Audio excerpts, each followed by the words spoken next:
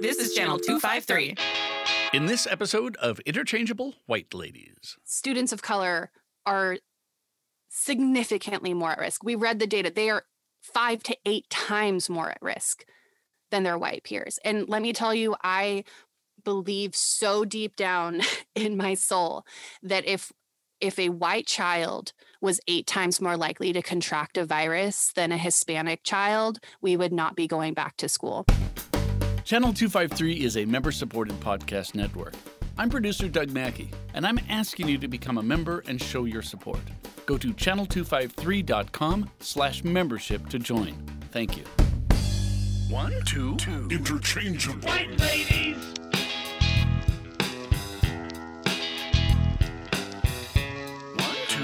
Interchangeable White Ladies. Interchangeable Interchangeable White Ladies. Welcome to the Interchangeable White Ladies Crossing. I'm Hope. I'm Megan. Hi, and I'm Evelyn Lopez from Crossing Division. We are so excited to be having our second Interchangeable White Ladies Crossing episode. We are so happy to be joined by Evelyn again today. We all were talking and decided that it was about time that we come back together and have a follow-up conversation for the last episode that we have regarding the school districts and schedules and returning. And there's so many different things being said and so much information out there that we thought that it would be the right time for us to come back together and have a conversation about what is new since the last time we talked. Well, let me ask, can I ask about that? Because I am not a teacher and I don't have children, so I'm sort of outside of schools. And when we last talked, the schools had proposed a sort of a quasi come back to the classroom plan that we all thought was a bit questionable and certainly was not going to happen and did not happen by February 8th. So what's happened now? What are the plans at this point? That is a wonderful question. And there's actually a lot of different pieces to it. So first, what's new is a lot more has come out about the schedule that the district proposed and some really questionable means that the district used to get to that place. Came out the district lied to the union about the measures that were taken in creation of that schedule. Came out that the district lied about teachers having input on the creation of that schedule. They did not. And so there's a whole other layer of that, right? That it came out that the district essentially violated our contract, the teachers union contract, by the way that they implemented that schedule. Next, another really new step is that the district has come out and has dates for the return of 3rd through 12th grade, all happening in the month of March. So 3rd through 12th grade are all returning to hybrid learning in the month of March. So that's to reiterate for audience members, hybrid means that they'll be part-time and face-to-face on one day or a few hours of a day. Yes. And then they'll also be online. So it's combining those two platforms. Okay. Yes. So everybody's coming back in March. So everybody's coming back in March, which there's a lot to unpack there. And then also the CDC has now released their new guidelines for schools returning. It is a 38-page document that has a lot of information in it. There are 5 major steps or strategies for returning that the CDC has kind of highlighted, as well as creating new measures for the community transmission rates and what they suggest if the community transmission rates are at a certain level, which are in direct contradiction to what Washington State's transmission phases are. So there's a lot to unpack in terms of the information that has come out since our last episode. Well, where do you want to start? Do you want to start with betrayal and violations, or do you want to get right into and I'll be nice here, what the fudge is going on with the idea of moving everyone back into the classroom in March. And when I say in March, to me, that still feels like, sometime in the future. But in fact, today is February 15th. Right. So when we say in March, we mean in 2 weeks. Yes. Mm-hmm. This feels like it would almost be an episode on Netflix, the way you set that up there with like intrigue and deception and lies, like coming to you on Netflix, except it's not. It's coming to you through the school district. Yes. So what about this lies and betrayal and violating the contract? I mean, that's big. That's a big deal. I mean, this is a community here in Tacoma that I think I feel like overwhelmingly supports and loves its teachers. Now, that may wane at times, and this may be a time during when the love is maybe a little lower. But generally, this community really does care about its teachers. So that surprises me that there would have been this sort of serious type of discussion going on without really bringing the teachers in. Well, and also the fact that this is a union town, I would argue that Tacoma is very union oriented. We support healthy contracts and healthy negotiations and everybody standing their ground and mediating and working together. And so that also, I think about that layer as well. That's a point I was about to make, right? That I look at Union as a union town. I look at Union as a union strong town that has the economy of Tacoma has been built on the backs of unions. And I think what has happened during this process is very offensive to the relationship between unions and the employer. The district did not consult any teachers when creating a brand new schedule. The district did not follow proper protocols as outlined in the teachers' contracts when implementing a new schedule. The district did not seek approval from the union before releasing that schedule to the public. And then, in fact, lied to the union when saying that the teacher communities in schools had voted and approved of this schedule, which in fact did not happen. It's called SCDMs. They're essentially teams. Site council. Site council decision makers. Site council decision makers, which in our contract, it says that any time that there is a schedule change at the building level, the SCDM, the site council, has to vote and approve on that schedule in an official manner at an official meeting. And that did not happen. It's a bit confusing hearing you say this because when we talked last time, we talked about the document that was released from the district that said that the principals had been involved. So as part of what you're saying, also like, lo and behold, actually the principal weren't involved and also teachers weren't involved.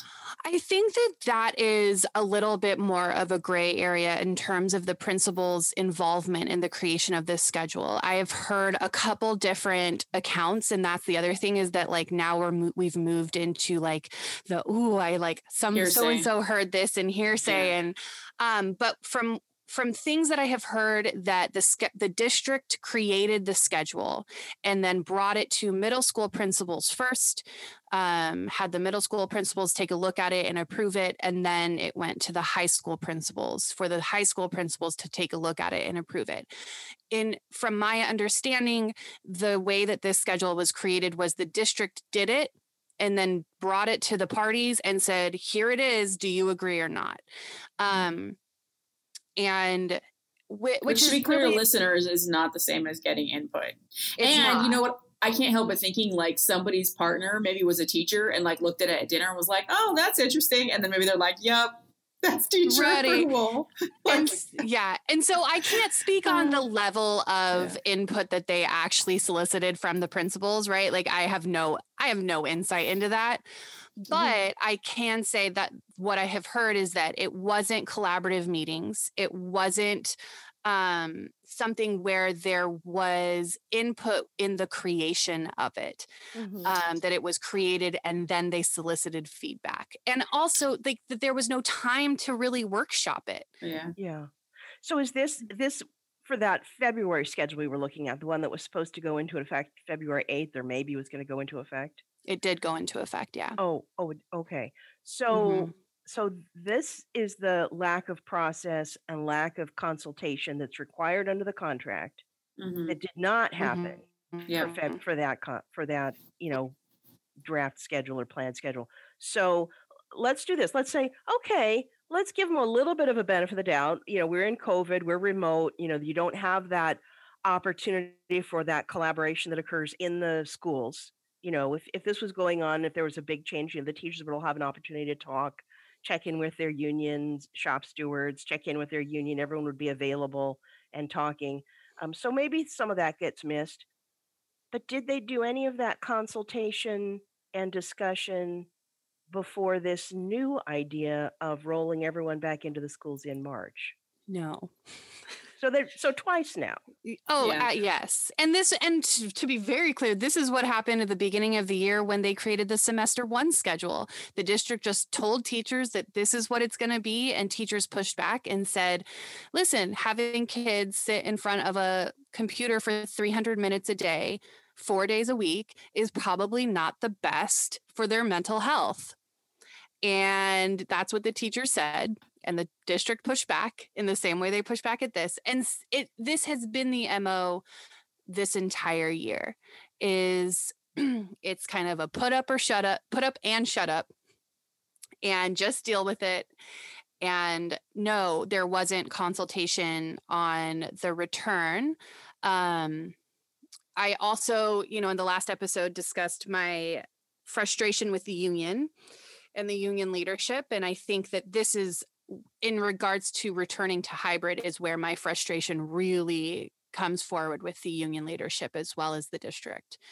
It just kind of feels like the district is making decisions and they're telling the union this is what's happening. And the union is like kind of pushes back, but not really pushes back in a more like, I don't know what's the like a push on your shoulder, like a light push, like get like out. Oh my gosh, like, get out here, get out of here. I don't mean that. I don't think like, so. I don't like that. I don't think so. And then like has a wink at the end, like I don't know, wink, like like it just. And I think what has to be said is to be very clear. Teachers have not been surveyed since August from the district or the union. Somebody should be sending out a survey. Like I'm pretty good at making up surveys real quick. Let's go. And families have not been surveyed since August. And to claim that nothing has changed for families or teachers since August is ludicrous. That it is just unbelievably disrespectful. And I think that that's where a lot of the frustration is. And I was talking with Hope this weekend and saying it feels very Trumpian, right? Like it feels very like, well, if we don't ask, we won't know. If you don't ask, you won't know how mad anyone is. Yeah. Like we've all done it, right? Don't ask how good this dinner is because you don't want to hear the answer. Yes. If we don't test, the numbers are going to look really good. The numbers look so good. Like COVID isn't even a thing in the States, like especially in those states where there's the only reason we have so many cases is because we're testing a lot, like it just feels very like, well, listen, we're not hearing that people are unhappy with returning. And in my mind, I'm like, of course you're only hearing from families that want to go back because the families that are okay staying virtual are not contacting you to be like, keep going. This virtual is really working for me. You know what I mean? Like there's silos, right? You're going to have silos. So like we all have lived in echo chambers or in echo chambers. And so how do we, if you're only talking to a few family members or friends that you're like, who are fine with a thing or not fine with it, that's what you're going to think is the dominant narrative rather than going, okay, I'm in a silo. How do I like get out of this bubble and check on something else? And what's my moral responsibility if I'm a leader to do that as well? Well, and it really depends on what the question is too. Yeah. So I would say you would have 100% agreement from everyone if you said, if there was a way that we could bring kids back into the classroom halftime, let's say, not even go for a full halftime, so that they can finish the year strong, and we can be assured that the facilities will be clean, that everyone will be provided with masks, that we will be using HEPA filters in all of our air internal systems, that we will be, monitoring very closely, that will reduce class sizes down to 10 students per classroom. I mean, what do you think about that? What would you say? You would say, well, that sounds like a pretty good idea. Yeah. Yep. Right? So you don't know right now, first, you don't know who's been asked. You don't know what they've been asked. Yeah. Mm-hmm. You do know that the majority of teachers and the majority of parents have not had an opportunity to weigh in on this. And I would feel fairly confident myself in saying all of those things I listed out are not on the table. Mm-hmm. And that's just it, right? So people who often want to push back or hurry to return, they're ignoring certain guidelines and accepting other ones that are convenient, to your point, right? There's no consistent testing. There's some conversation about wearing masks and some conversation about social distancing and like maybe get some extra hand sanitizer around, but there's no systematic approach to it. And I think, from over here, like watching that and listening to that and kind of trying to follow along, that's something that really strikes me as the dissonance between that, as someone who's been doing face-to-face at times this year and then also remote. And when we've gone back and forth because of our inability to like make sure everything is safe for everybody. But a huge component of that is you have to do all those measures together. It's not like you can just be like, we're wearing masks and then it's fine. Let's touch each other, or like, let's have some sanitizer, but we're not doing the social distancing. We're not doing the mask. And honestly, the testing is one of the most important factors. And I think in the US, it really seems like, from my observation, it really seems like that's the one people just want to shove under at someone's rug because it's the hardest. Maybe it's the most expensive. And it's challenging to try to do. But I honestly feel like it's one of the more safe measures for making sure the staff stays safe and then doesn't transmit anything to kids or get anything from kids. And then spread that with families. And so before we like really jump into this part of the conversation, I think outlining what the CDC has now released for returning to school, because there are mitigating strategies that the CDC has outlined, right? There's like 5 strategies. I think it's like mask wearing, social distancing, hand washing, disinfecting surfaces, and oh gosh, what's the 5th one? I can't remember the 5th one, but it's I'll pull it up while you're talking. Yeah. And so there are those 5 mitigating strategies, right? But there's also the new, like, did you say screenings? Yeah. Oh, contact tracing. So that's the 5th one, is contact tracing. And so those 5 things need to be in place. But also, I think that what people are going to not want to focus on is the strategies that the CDC has outlined in high transmission communities, which Pierce County currently is. So like I said, the CDC rates of transmission are different than the Washington state rates of transmission. Right now, Washington state has it as 350 cases per 100,000 people for returning through middle school. The CDC has, and then for high school, it's 200 cases for every 100,000 people. The CDC has said it's 100 cases for every 100,000 people for middle school and high school. So anything above 100 cases for every 100,000 people, anything above that, middle school and high school should be virtual, unless there are mitigating strategies. But one of those mitigating strategies, if you are going to send middle and high school to in-person in the high transmission range, which we are, is weekly testing. Weekly testing. There is absolutely that I know of, no plan for any testing for teachers or students. And so I was reading an article and somebody was like, you can't pick and choose what strategies you want to implement. The only way that this works is if you implement all of them. So what do you think is really going on here? I mean, do you think that the district really thinks it's going to get kids back into schools in 2 weeks? Yes. Oh. I mean, that's just logistically a lot of pieces need to happen. I mean, a lot, and I'm thinking like the people who schools sort of run on the backs of, the school bus drivers and the custodians and the, people who work in the cafeteria. And, are they all good to come back to work? And that's what I think. It is so much more than classroom teachers. And I think also it's, I don't know. But yes, I genuinely think that we are going back on March 1st. Third grade is going to be like returning in person. I think that on March 4th, sixth graders are going to be returning in person. I think that March 15th, seniors are going to be returning in person, right? Like I am a senior teacher. I am slated to return to in-person teaching on March 15th. And high school seniors are going back before 5th, 7th, and 8th graders.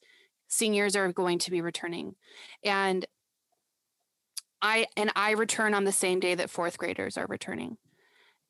And so it's, I don't think that the community at large in Pierce County, especially if you don't have kids, recognizes how many people are slated to go back to work and go back to in-person and being in large gatherings in 2 weeks. Yeah.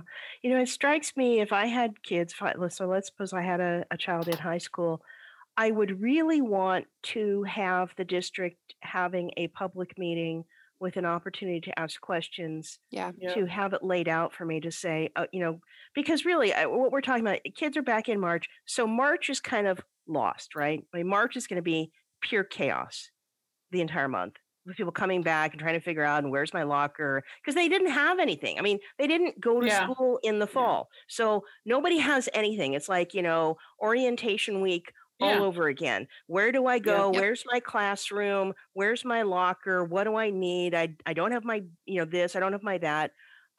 So March, I kind of think is, in terms of instruction, is just a loss. So you've got April and May, 2 months, 60 days of possible instruction in this year. And before I send my kid back for 60 days, not even 2 months, to take the risk for 2 months, I want to be assured, how's this going to look? Where are they going to go? Where are they going to get dropped off? Who's the school bus driver? Well, for high school, they don't even have that probably. So, are we talking my kids getting on Pierce Transit? Right. How does that? So where are they going to eat lunch? I don't want them going necessarily off campus to a restaurant right now. Right.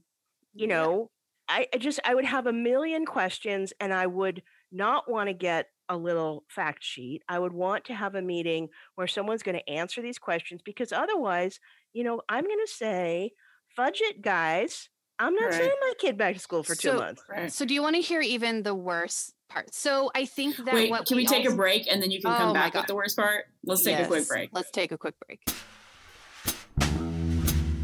Hello, this is Eric Hanberg, host of the Channel 253 podcast, Citizen Tacoma, and a proud Alaska Airlines frequent flyer.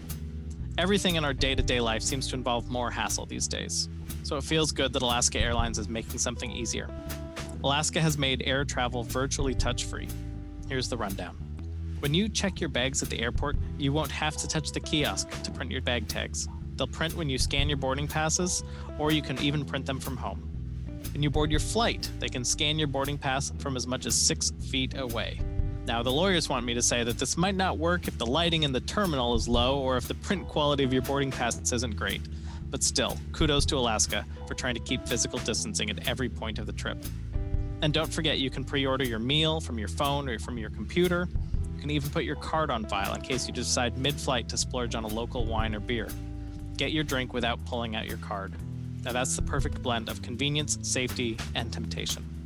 Those are the thoughtful details that make me choose Alaska Airlines every time I fly domestically. When you're ready to travel, rest easy, because Alaska's got this. Skip the travel sites and visit alaskaair.com to book your next flight. Thank you, Alaska Airlines, for making travel smoother, and thank you for your support of Channel 253. Hi, this is Evelyn Lopez again. So before we get back on the record, as I say, with Interchangeable White Ladies Crossing. And before Hope and Megan tell us the worst part, I'd like to say, if you're not yet a member of Channel 253, you really should be, because this is the type of content that we need in our community. Because let's face it, we don't always have the information that we should have from our elected officials or from anyone else. And this is one way, peer to peer, neighbor to neighbor, you can stay informed. $4 a month, $40 a year, well worth it. All right, let me hear it. What is the worst part? So, if you take into account how many hours let's say a senior, they are going to be coming back the earliest with this schedule.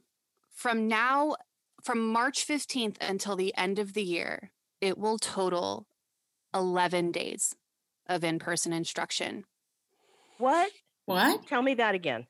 It will be 11 days because it's 3 hours on Monday. Let's say cohort A.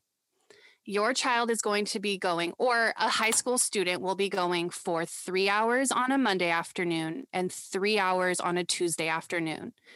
That's the only in-person instruction that they are receiving in this new schedule. There will be 11 weeks left of instruction for high school seniors. That means that it totals in terms of hours of instruction. It is 1 day a week. We are fighting for our seniors to have 11 days of instruction. It's even worse for 10th and 11th grade. It will total 9 days of instruction.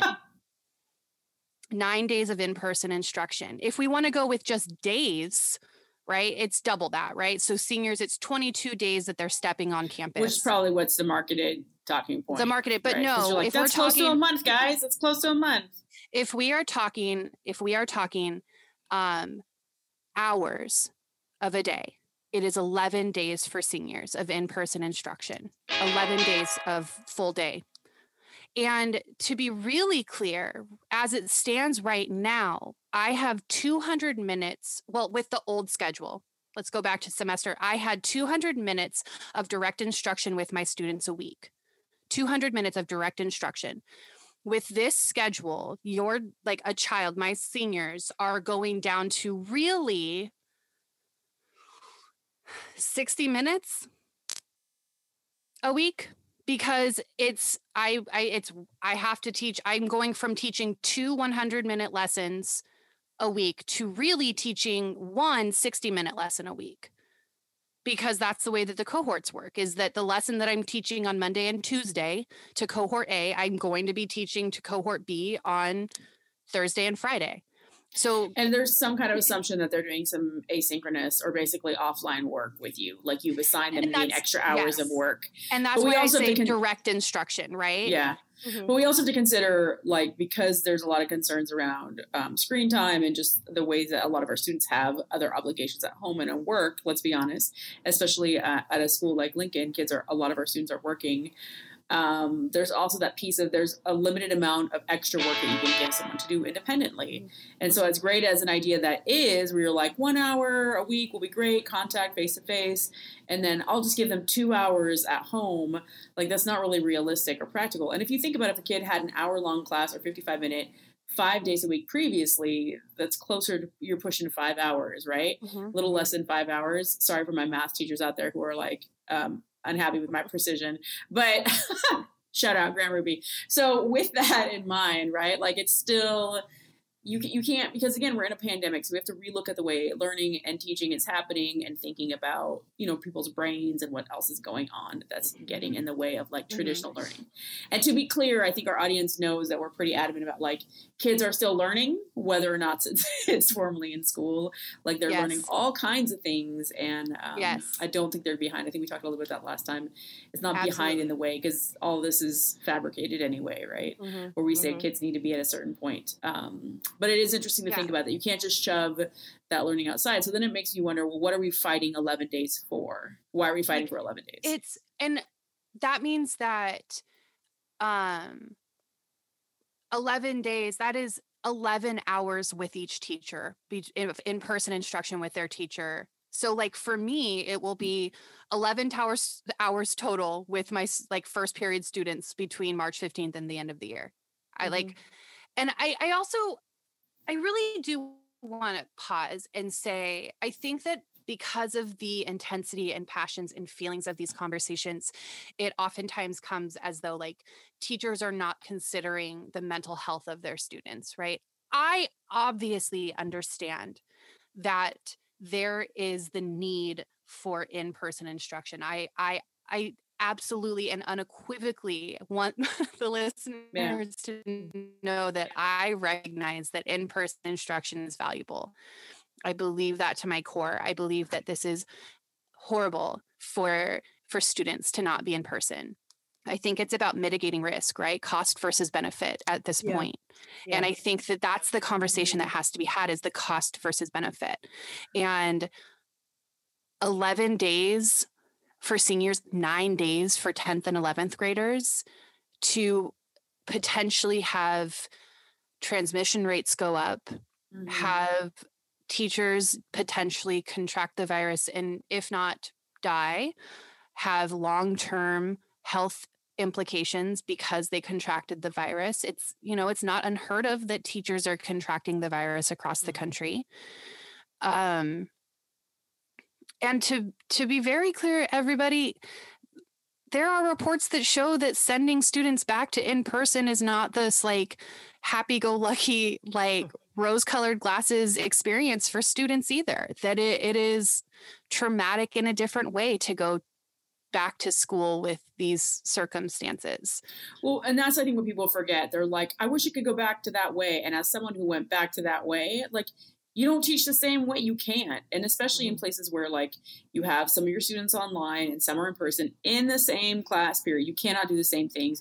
You cannot do the strategies. You can't do the turn and talk, like turn to your neighbor, work on this handout together. Nope. No one's touching nobody's handout. You are yelling at each other through a mask across the room, maybe, right? Like, it's just, I think there's this disconnect from what is so perfect. And it's not perfect. Like, is it wonderful to have kids in person? Of course. Like I think, yeah, I definitely benefit, but I think I honestly find that I can offer a more equitable experience in either everybody's in person, which isn't what's happening, or everybody's online.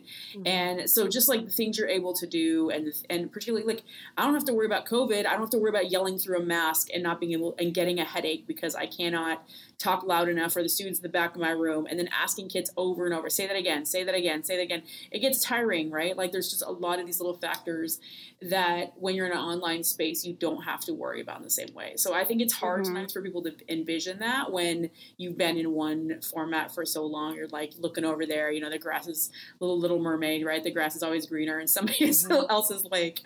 But it's just that's really not the reality of the situation. Yeah, I think you're right. I mean, I think when you hear get back to get our kids back in school, what that really means is, can we please get back to something that looks like life did before last March? Yeah. And believe me, I am 100% there too. I mean, we all are. But here's some things that I think just you have to, as a leader in the community, as a school board member, as a teacher, as whomever, you need to keep forefront. And that is this: there are no vaccinations for kids. Yep. None right now. Adults only. So every kid in that school is at risk. There are no vaccinations for kids. Number two, probably most parents, unless they're in healthcare or maybe some emergency workers, will not be vaccinated either. Yep. I'm 58 and I'm not vaccinated yet, and I'm not likely to be. I mean, I'm on the, I'll be in group B2 or whatever it is. So it's going to be a while. And, parents are younger than me, so they're not vaccinated either. Now, if you live in a multi-generational household, you may have some older people in your household, and hopefully they're vaccinated. But our vaccination process has been very, very slow. Yeah. So that's the reality. You don't have your herd yet. You don't have any herd immunity. You just have a herd of potential sick kids. So, number two, let's look how this has been going. I've been paying close attention on Twitter. Literally, none of the people that I know socially have died, but all of the, I follow a lot of Black authors on Twitter, a lot of journalists, and let me tell you, every time someone posts, my aunt just died of COVID, they are a brown person or a black person. Yeah. I mean, the death rates from this disease are overwhelmingly hitting populations of color. So what you're really saying is, we know that kids of color, families of color will be at more risk, and we're fine with that. Yeah. Yeah. Okay. We're fine with that. You know, and I hate to say it this way. My parents live in a small neighborhood down in Southern California that's, you know, gated and private and always has been.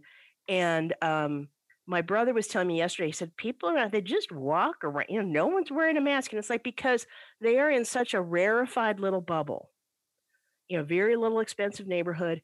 It's inconceivable to them that anyone will get sick.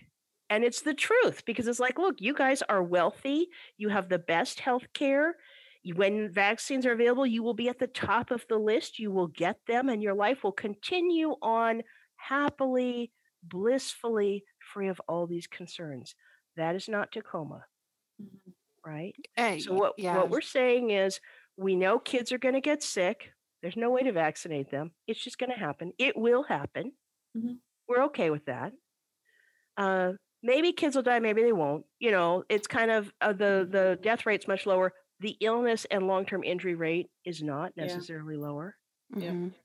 We know they'll take it home to their families. Their parents aren't vaccinated yet. Maybe their grandparents are. Those parents are more likely to die because communities of color are disproportionately affected. And we're fine with that. We're fine with that for 11 days of instruction. Yes. And this is where I tweeted about this a couple days before the CDC released their new return guidelines. And this is the part that this is where I get really emotional and I get really angry, is because you're absolutely right, is that we are okay with BIPOC students carrying more of the burden.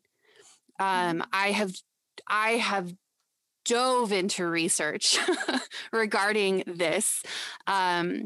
And I was shocked by what I found. I knew it was true, right? We have been hearing that Black and brown communities are carrying more of the burden of this virus than white communities. But when I saw the numbers, they were more shocking than I was anticipating. So Hispanic children are 8 times more likely to be hospitalized than white children. Black children are 5 times more likely to be hospitalized than white children. Of the children that have died, so yes, the numbers are very low, but 78% of the children that have died from COVID are children of color. So 45% Hispanic, 29% Black, 4% non-Hispanic American Indian or Alaska Native. I'm just spewing stats right now, right? So Hispanic and Black children, they had higher rates of underlying health conditions. So 45% and 29% respectively. Among white children, only 15% had underlying health problems. Of the 570 children the CDC looked at with MIS-C. So MIS-C is that impact of the organs that happen about 3 to 4 weeks after a child contracts COVID. So of those, and those are long-term impacts. There's long-term impacts on their hearts and their lungs and their organs for potentially the rest of their life. Between March 2nd and July 18th, of those were only 13% were white, 40% were Hispanic, and 33% of those children were Black. And low-income communities of color the adults are 9 times more likely to die from COVID. So like you said, right, these kids are going to go to school, potentially, they will contract, there will be COVID in the schools. With a secondary school. You can't prevent it. To what Evelyn said earlier about a plan or a meeting with the district and stuff, there's been no publication or feels like almost no acknowledgement of all of these. What do we do if? And you just can't go into the situation without an if. Even if it's a crappy if, there should be an outline plan for it. So when your students and your BIPOC students catch it or pass it on or whatever, and what's going to happen? How are we helping those families? How are we helping mitigate the trauma that comes from that experience, the medical care that needs to happen? Because you can't help the family when their family member dies. There is no helping that. Yeah. There is like 11 days of in-person instruction this year, 11 days for seniors, 9 days for 10th and 11th graders, 10 days for freshmen. For that, we are saying we are willing to allow communities of color to carry more of the burden because they inevitably will. We also know that the vaccination efforts are drastically missing communities of color. So even people of color that are qualified to receive the vaccine right now, that live in multi-generational homes with school-age kids, are not receiving the vaccine at the same rate as white communities. I don't care. I don't care to have the conversation about what the risk is, and the risk is really low and we can mitigate the risk. I care to have the conversation of why are we okay with communities of color carrying the bulk of that risk? Yeah. Regardless of what the risk is, I am not comfortable with my students being expected to carry that risk. And also, we know that rates of transmission in communities of color are just higher. They just are. They are 5 to 8 times higher than white communities because in our system of racism, people of color are more likely to work in jobs where they cannot work from home. And so let's go the opposite direction, right? Where it's like, okay, so a child, they're like, oh, schools aren't the places where transmission's happening. That's not where, okay, fine. They're getting it at home because their parents can't work from home. So a kid is going to contract the virus, come to school, and all of a sudden that school community, because schools are communities. They are, yeah. In a cohort A, people have to realize in a high school, having 2 cohorts, on cohort A, we are going to have anywhere from 600 to 800 people in a high school building at Lincoln High School on any given day. That's how I think people are thinking cohorts are like 20 kids. Like, no, we're talking about 600 hundreds of people in that building. So then kids that are more likely to contract the virus at home are coming into the school community, meaning that teachers that work in low-income communities of color, schools in those areas, are at a greater risk of contracting the virus at school than a white community. I don't care what the numbers say about elementary schools because it's a different beast. I don't care what the numbers say about middle to upper white community schools. I don't care about that. I care about what does the data say about low-income communities of color and the schools in those communities. And I have not heard anything about that. And you can tell that I'm angry. Well, and I'll be the flippant person to say that, like, white people tend to be reckless when it comes to this. And so yes. I'm just going to say there's going to be some white teacher out there, that's me, running around like, oh, didn't wash my hands, didn't quite wear my mask over my nose, pick up some COVID, a little bit of asymptomatic COVID, and show up to school and pass it on to my students, right? And so let's also like that burden that's there, and I think some of that flippantness, or even people who are careful, because we know, I know tons, I can count on multiple hands the number of people that I know were so careful and still contracted it. And so also, I think that's the other part, also, right? That's here too.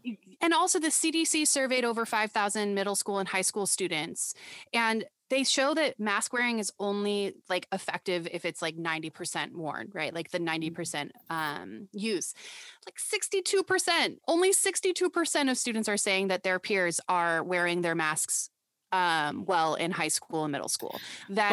Sure, they do it in the classroom because the teacher's there, but the moment they go into passing period, which by the way, the school district only left 5 minutes, which is our normal passing period time.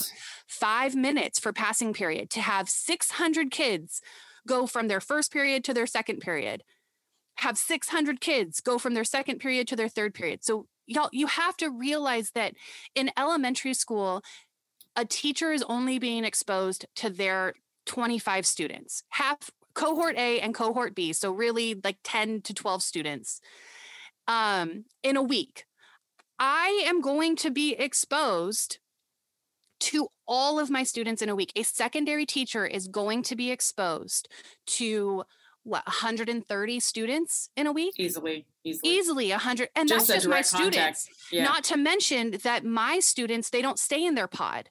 They go from their first period to their second period. So they're going to be in a classroom with their 15 people in their first period pod, but then coming to my second period pod with another 15 students. and then going to their third period pod with another 15 students. They're not staying in pods the way that elementary is. By the way, let me just add on here. I was looking at the CDC, like things about, mitigating strategies. And just for people who haven't been into school in a hot second, Evelyn mentioned buses, right? So like it has this list of places in school settings, and then it has like this ranking of like availability and adherence to mask use, distance and adherence to social distancing, visible cues, by the way, how many stickers and signs that need to go up, use of disinfectant. Okay, so those are the categories you should have. But listen to all the places in school. Buses, entrance and exits. By the way, that's like 10 to 15 in any given building, especially high schools. Student pickup and drop off, front office and reception, all the stairways and hallways. That's a lot. Elevators. By the way, there are elevators in some schools. Locker, hundreds of lockers. Classrooms, lots of classrooms. Staff break rooms, mail rooms, staff restrooms, student restrooms, cafeteria, kitchen area, clinic, nurse's office, isolation areas, gymnasiums, locker rooms, auditorium, libraries, media rooms, music performance and classrooms, outdoor areas and playgrounds, athletic fields, which is usually several different ones. And then it has like a list of like, and all these other places like indoor pools. Like that's so many places in any given American middle school or high school. It's massive. And I think even our elementaries are not that small either. So we can think about all these places that have to be addressed. And and also, I think that also brings me to the inequity in the facilities that students of color versus white students are more likely to attend, right? That I'm going to just read a quote from the head of the NEA, so the nation's teachers union.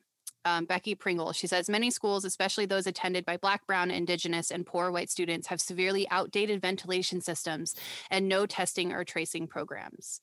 State and local leaders cannot pick and choose which guidelines to follow and which students get resources to keep them safe. And too many schools do not have in place the basic protections that the CDC has said are universally required. And so, like you mentioned, all of these places, students of color are far more likely to attend very old schools that have ventilation systems that just don't work. And so it's just for me, I just keep it's like, it's not safe for any kid, in my opinion, right now, any secondary student, but also students of color are significantly more at risk. We read the data. They are 5 to 8 times more at risk than their white peers. And let me tell you, I believe so deep down in my soul that if a white child was 8 times more likely to contract a virus than a Hispanic child, we would not be going back to school. I think here's the thing, though. I mean, sort of from a white perspective, because I've grown up all in very white areas until I moved to Tacoma. And in the area of Tacoma I live in is very white as well. If you believe that something can impact you, then you suddenly do take it very seriously. And I think that there's an assumption here that is really the base of the problem. And I think that's because I think that a lot of the parents I know who are particularly vocal and active are white women. And I just don't know if, I don't think that's entirely fair, but that I think that way. But I just don't know who the school board is hearing from. Mm-hmm. But the reality here is this. So let's pick the whitest school you can. Geiger is quite near where I live. And I'll say, it draws students from across the district. I think the majority of the students are probably white, looks like to me. But, that's not going to be a safe arena, right? I mean, the teachers are going to come in with whatever their life brings with them. The kids are going to come in from whatever their family life brings with them. Someone's going to be sick and it's going to spread. I mean, it just is, right? Is. We've been talking, tisking about, people who are foolish enough to go to Super Bowl parties or, even stand on the side of the road and watch car racing and all of these things, tisk. This is a super spreader event. They're not wearing masks. And we're going to encourage this because kids are kids, right? Yeah. And it's hard as an adult. During the time when restaurants were open in the summer, Joe and I went to Anthony's and ran into someone I knew from several years ago at work. And she come over and said, oh, hello, how are you? And can I give you a hug? And, you can't really say, no, get away from me. We were both wearing masks and it was sort of tentative, but your basic instinct is to get close to people. It is hard to train yourself to not do that. It will not be possible for these kids to not get close to each other. Yes. So they will get sick. It will happen. All of them. I mean, not every child, but regardless of race or income or anything else, your child will be among people who are potentially contagious. Yeah. Period. Yeah. Period. So what are we? Yeah. What do we do about it? Yeah. I actually think this would be a good time. Can we pull a little IWL, our final segment title, and we'll give our recommendations. Okay. Our final segment. Do your fudging homework. Interchangeable. White ladies! Exactly. And we've got a lot of homework for all of our listeners. Evelyn, did you think of something off the top of your head that you were thinking we could actually do or people could do? I was thinking more that, so someone like me, I've been isolating for a long time and we go out very rarely, but it is important to me as someone who doesn't even have a connection with the schools that we get this virus under control in our community and defeat it as quickly as we possibly can. And I don't see for myself that opening up the schools is likely to help with that strategy. So from my perspective, if I were to contact anyone, in charge of making these decisions, it would be from the perspective of, I don't see this as being particularly good for Tacoma right now. Yeah. So I would just encourage you and listeners to call and to email, do both, the school board. So there's a bit of, as you mentioned, that sometimes the most vocal people are actually the minority in a given perspective or point of view, but they just happen to have the time or understand how to navigate the system, right, in order to speak up and be really loud and vocal. Well, the system works for some people, right? The system really works. So, I mean, it works for me, great, right? I know someone who's on the school board. I know people who are on the city council. I can call people who I know and they will take my call or they will respond to my email. It works for me. So, of course, that's how it goes. Yep. And so I just want to encourage people, even if you aren't sure if someone's going to listen to you or hear you or check your email or block you or whatever the case is, take that risk, right? Spend 5 minutes crafting an email, send it to the school board, do a follow-up call a couple days later. And the same thing I would say also for directly talking to the superintendent. This is technically the highest person. Obviously, the school board and the superintendent both are really high positions. So, send that same email, a similar email, and make the call so that they understand what you care about and why you're saying that 11 days is not worth it. Yeah. And I think that that's really key, right? That 11 days is the cost versus benefit, is the number of actual full in-person instruction days between the start of March and the end of the year. 11 for seniors. I can't when I saw that number, it was wild to me. I also think posting on social media and tagging the school district and the superintendent is a really powerful thing that, right? Like I said, for the most part, people that were okay with or happy with staying virtual were by and large not saying anything, right? Because there wasn't anything to say something about.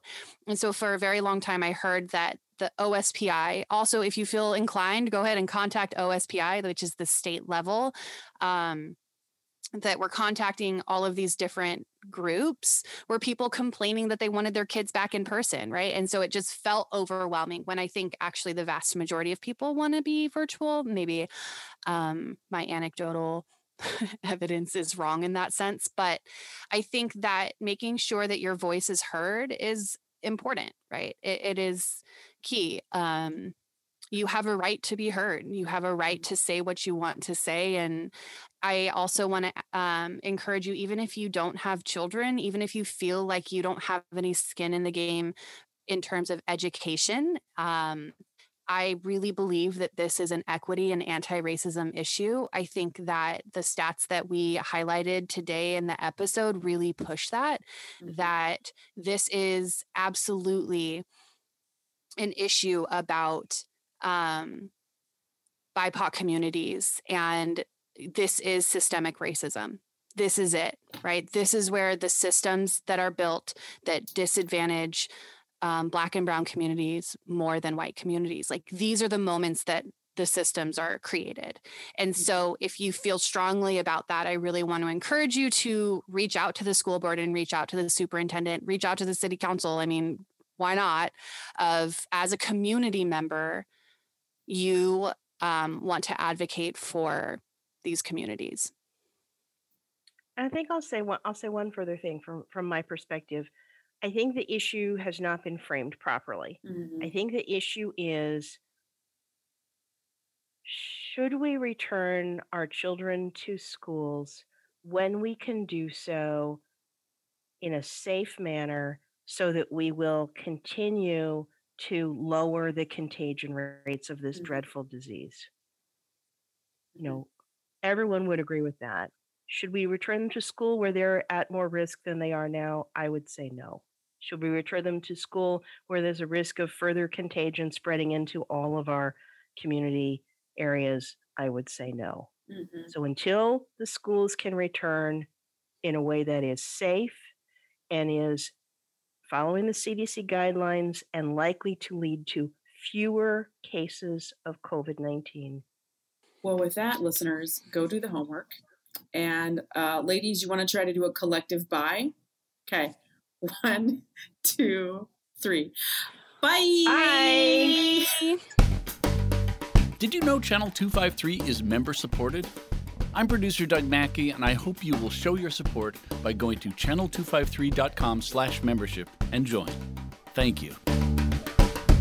The Interchangeable White Ladies podcast is part of the Channel 253 network. Check out our other shows: Nerd Farmer, Citizen Tacoma, Crossing Division, Flounders B Team, We Art Tacoma, and What Say You? This is Channel 253.